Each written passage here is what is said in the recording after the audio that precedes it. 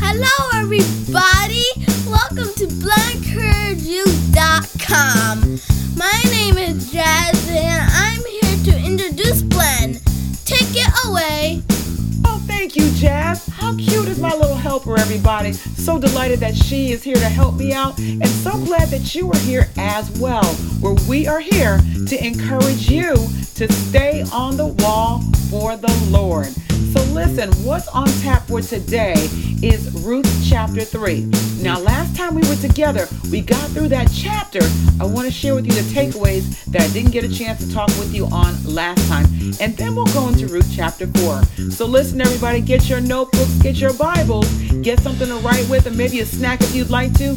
Get settled in as we get ready to continue in the book of Ruth. That's what's coming up next.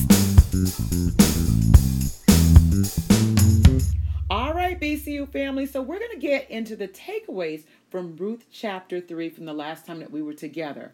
So I have to tell those of you who are just tuning in for the first time, or if you didn't get a chance to listen into the podcast for Ruth chapter 3, you really want to do that. That's going to help to cement these takeaways, and it's going to make a lot more sense where you can connect the dots. So if you need to, go ahead and exit out of this podcast. Go into the general audiences section or in series and studies on the BlendCourageU.com website, either of those two places, and listen to the podcast for Ruth chapter 3, and then you can loop back in to the takeaways, and I'm telling you, you'll be able to connect the dots so beautifully because that's how God does things. That's just how he does things. All right, so let's hop into the takeaways, everybody. So God wants us to rest on his word. And we saw that quite a bit in Ruth chapter 3. Not only resting on his word, in his promises, and in him. Listen, family, we do not want to miss any blessings, promises, or more importantly, heaven because of practiced disobedience, fear, and unbelief.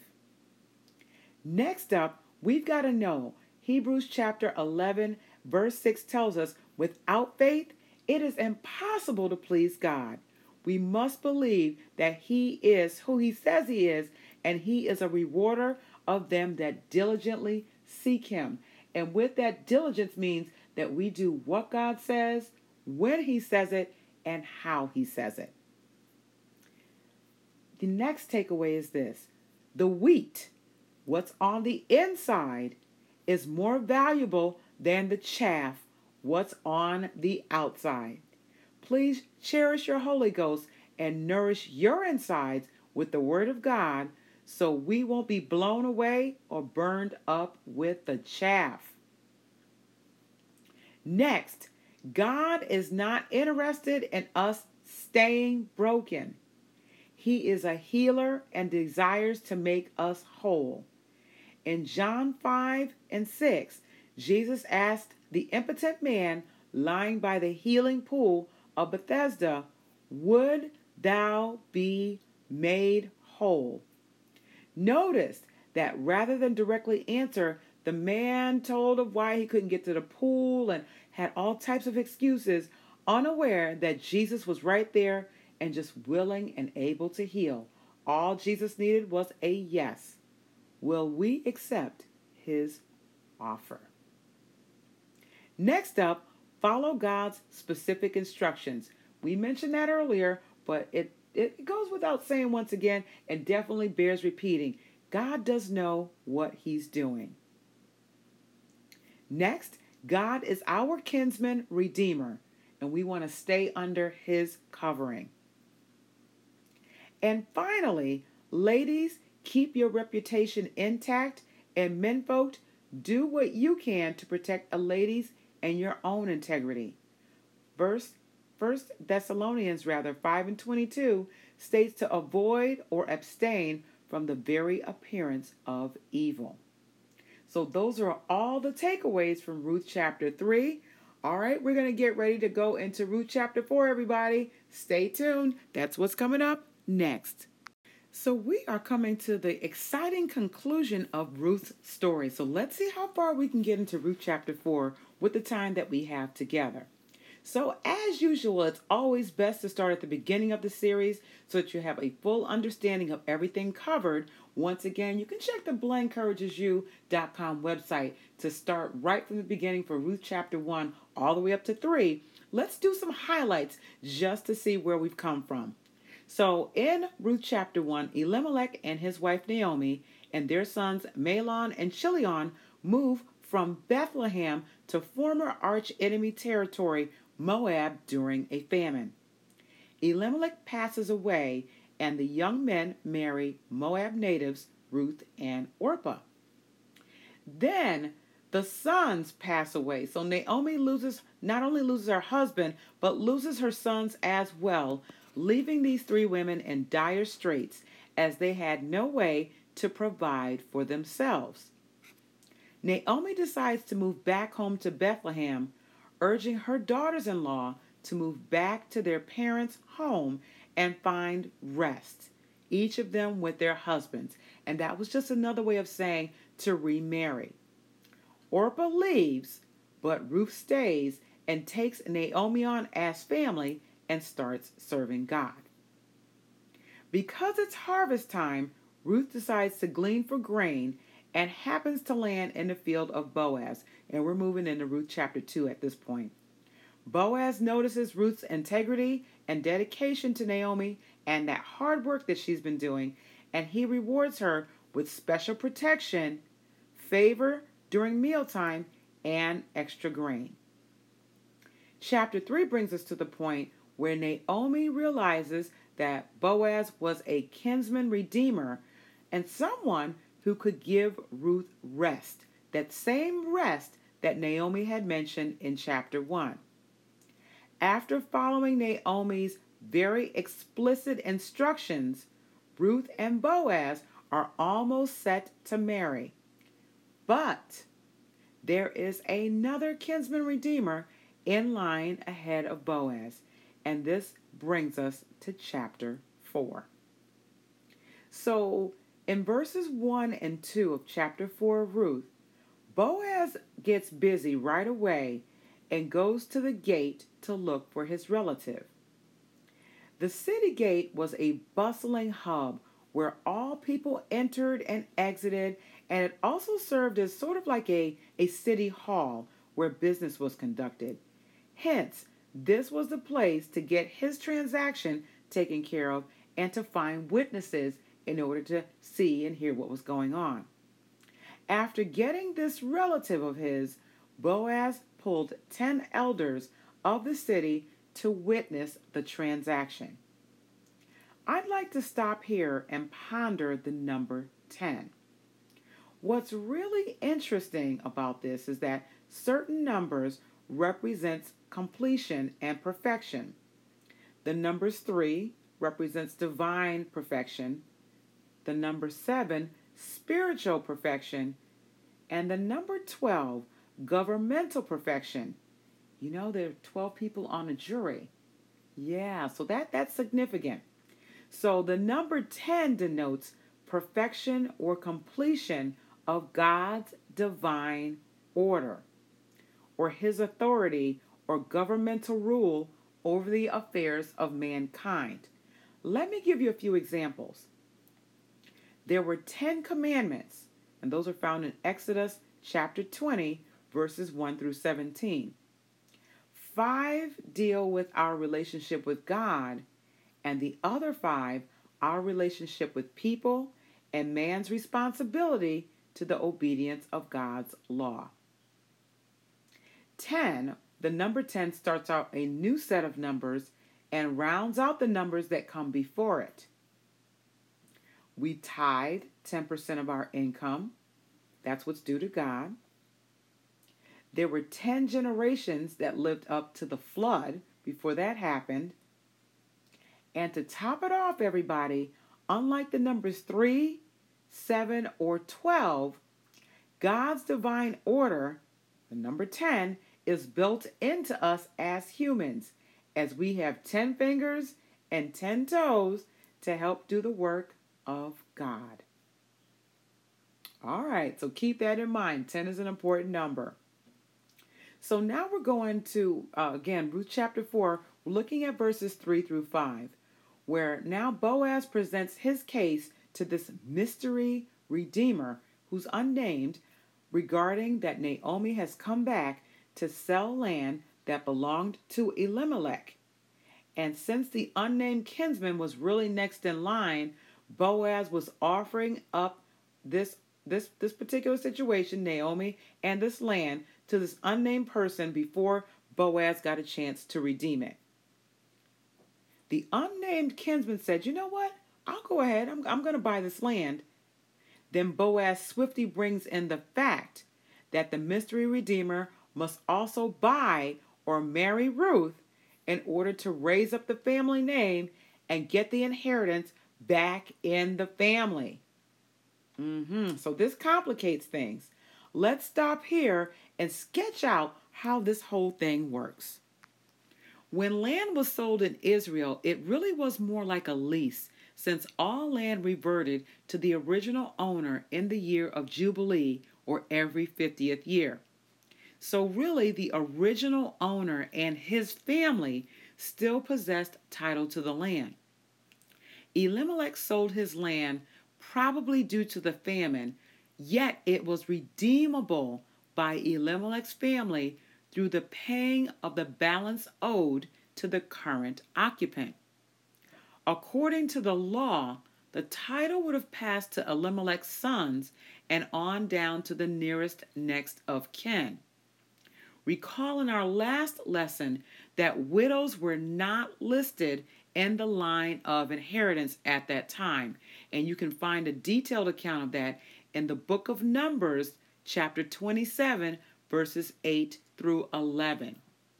So although it would seem like the nearest relative, aka the kinsman redeemer, would be willed the property automatically, he still needed to purchase it from the widow. And I'll tell you why. It seems that there was not a clear law established for land property of Israelites who died childless. In this case, Mahlon and Chilion. So what should have happened is that when Elimelech passed away, that land went to the sons, and that would be true. But the sons passed away. So because there was no law in place, there was a custom that prevailed so that the widow owned the land as long as she lived and could sell that land as needful so that she can have something to live off of. And on top of that, Ruth had a share as the widow of Mahlon. So with Naomi now selling this land because she has no other means to support herself, a relative could now come in and redeem that land. In the redemption process, the kinsman was also contracted to take care of the widow. So not only do you purchase the land, the widow comes along with the package. And depending on the widow's age, that kinsman redeemer would marry her and have children, namely a son, so that the firstborn son could properly inherit the property and carry on the family name of the deceased person. So hopefully you all are hearing this clearly and how it all works.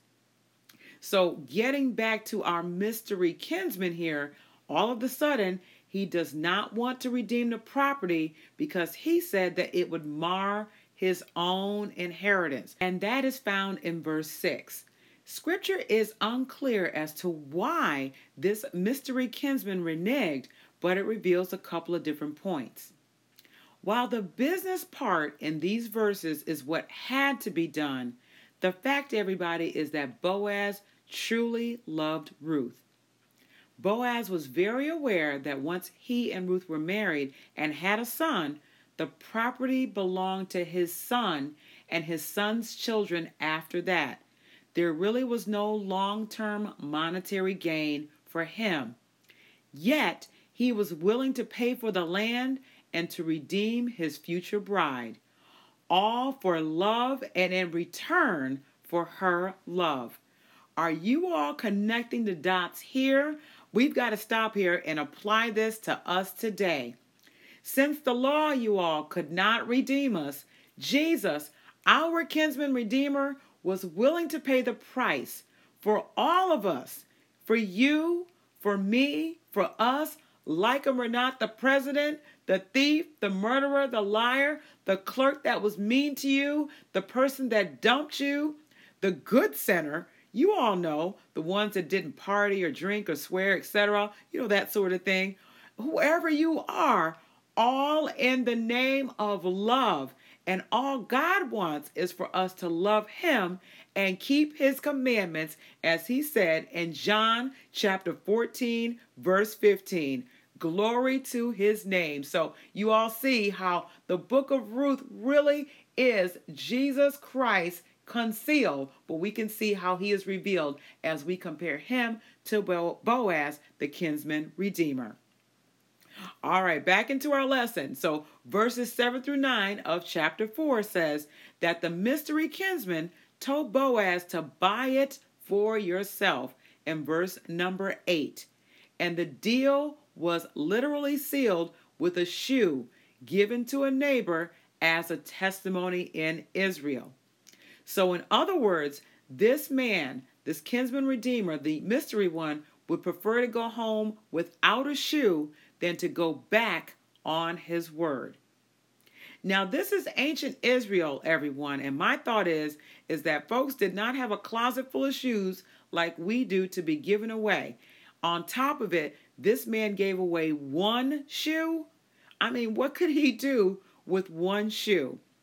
And I say this because this signified serious business. Boaz declared that the elders and people gathered were witnesses to the land purchase, so this shoe signified it, and that he would now take Ruth to be his wife in order to raise up the name of Elimelech and to keep the inheritance in the family, and all the witnesses agreed. This is almost similar, you would think, to a wedding ceremony. There were witnesses here to say, yes, we were here, we saw, and we heard. So these witnesses spoke life that Ruth would be like Rachel and Leah, who built the house of Israel. And we're in verse number 11 of chapter 4. This goes back to Genesis 35, where Jacob's wives' children were among the 12 tribes of Israel that was started. So, in essence, the witnesses wanted Ruth to be fruitful child-wise. Additionally, they spoke that Boaz do worthily in Ephratah, meaning a place of fruitfulness, and be famous in Bethlehem. So we know that Boaz was already known for his wealth and character. We saw that earlier in our study, so they just blessed him even more, so especially with his new family coming aboard. Regarding the house of Pharez, that goes back to Genesis chapter 38. He was a twin whose mom was Tamar and dad was Judah, and as you'll see coming up, is a part of Boaz's family line. In ancient times, what people did was reference historical people as they spoke life or a blessing over someone. Really, what an honor it was for the witnesses and Boaz to hear these wonderful words of blessing and encouragement. And as a side note, are we really aware of what we can speak over someone's life, especially those of us that have Christ down on the inside? I recall a story from a deacon who said that a woman he knew called her son Dr. So-and-so and her other son Attorney so-and-so, and that's exactly what they became. Death and life are in the power of the tongue, and they that love its fruit shall eat of it. That's Proverbs chapter 18, verse 21. Down to verses 12 through 15 of Ruth chapter 4. So the two marry, Boaz and Ruth, and the Lord gave her conception. He is the giver of life, everybody, and Obed was born. The women in the neighborhood circled back to Naomi saying, "Blessed be the Lord, who has not left you without a kinsman redeemer, that his name would be famous in Israel." The significant remark here is that the Redeemer was a restorer of life, and nourish her in Naomi's old age, since Ruth's love for her was better than 7 sons. That is so significant because 7 comes from a Hebrew word meaning full, satisfied, or to have enough. It represents a complete cycle. Amen. Amen. Regarding us, that Jesus is a restorer of life for those of us who are saved according to Acts 2:38, 2:39. We were the walking dead with a one-way ticket to hell, but oh, heeding the Lord's call, Jesus canceled that reservation. I am telling you now, if you are not on board, get on board on this train bound for glory, everybody. Make sure you are on board. So if you're not sure you're saved, contact me at blencouragesyou.com and we will explain the plan of salvation to you properly according to Acts 2:38, 2:39. We see that Obed was the father of Jesse. So Ruth and Boaz got together and had Obed, who was the father of Jesse, which begat King David. Further, the author of Ruth recalls the genealogy at the end of Ruth chapter 4 back from Pharez to David, which happens to be 10 generations, God's divine order. How awesome is that? A few takeaways, everybody, from Ruth chapter 4. Number 1, Boaz took care of business and did not delay. The kinsman, the mystery kinsman, even went shoeless to illustrate the seriousness of keeping a promise. We want to be sure that we keep our word with the help of the Lord. Also notice that Ruth was home, waiting and resting. She had no idea what was going on down at the gate. She didn't run back and forth. She trusted that Boaz would take care of things. And just like she trusted that he would take care of things for her, we need to trust that God will take care of things for us. We need to rest in his word and his promises. Positively speaking, let's be aware of how we speak to other people and to ourselves. And finally, what was interesting about the lineage through which Christ came is that there were some faithful ones like Ruth, some shady folks like Tamar, outstanding ones like Boaz, and just some ordinary ones like Salmon, yet no perfect ones. God can use you regardless of your background, past, struggle, or situation. We just have to yield to him. All right, everybody, this brings us to the conclusion of our study on the book of Ruth. I trust that this blessed and challenges you to do differently and better in God. So please share this with a friend. I appreciate you all tuning in. May God bless you. And until the next time we're together, stay on the wall.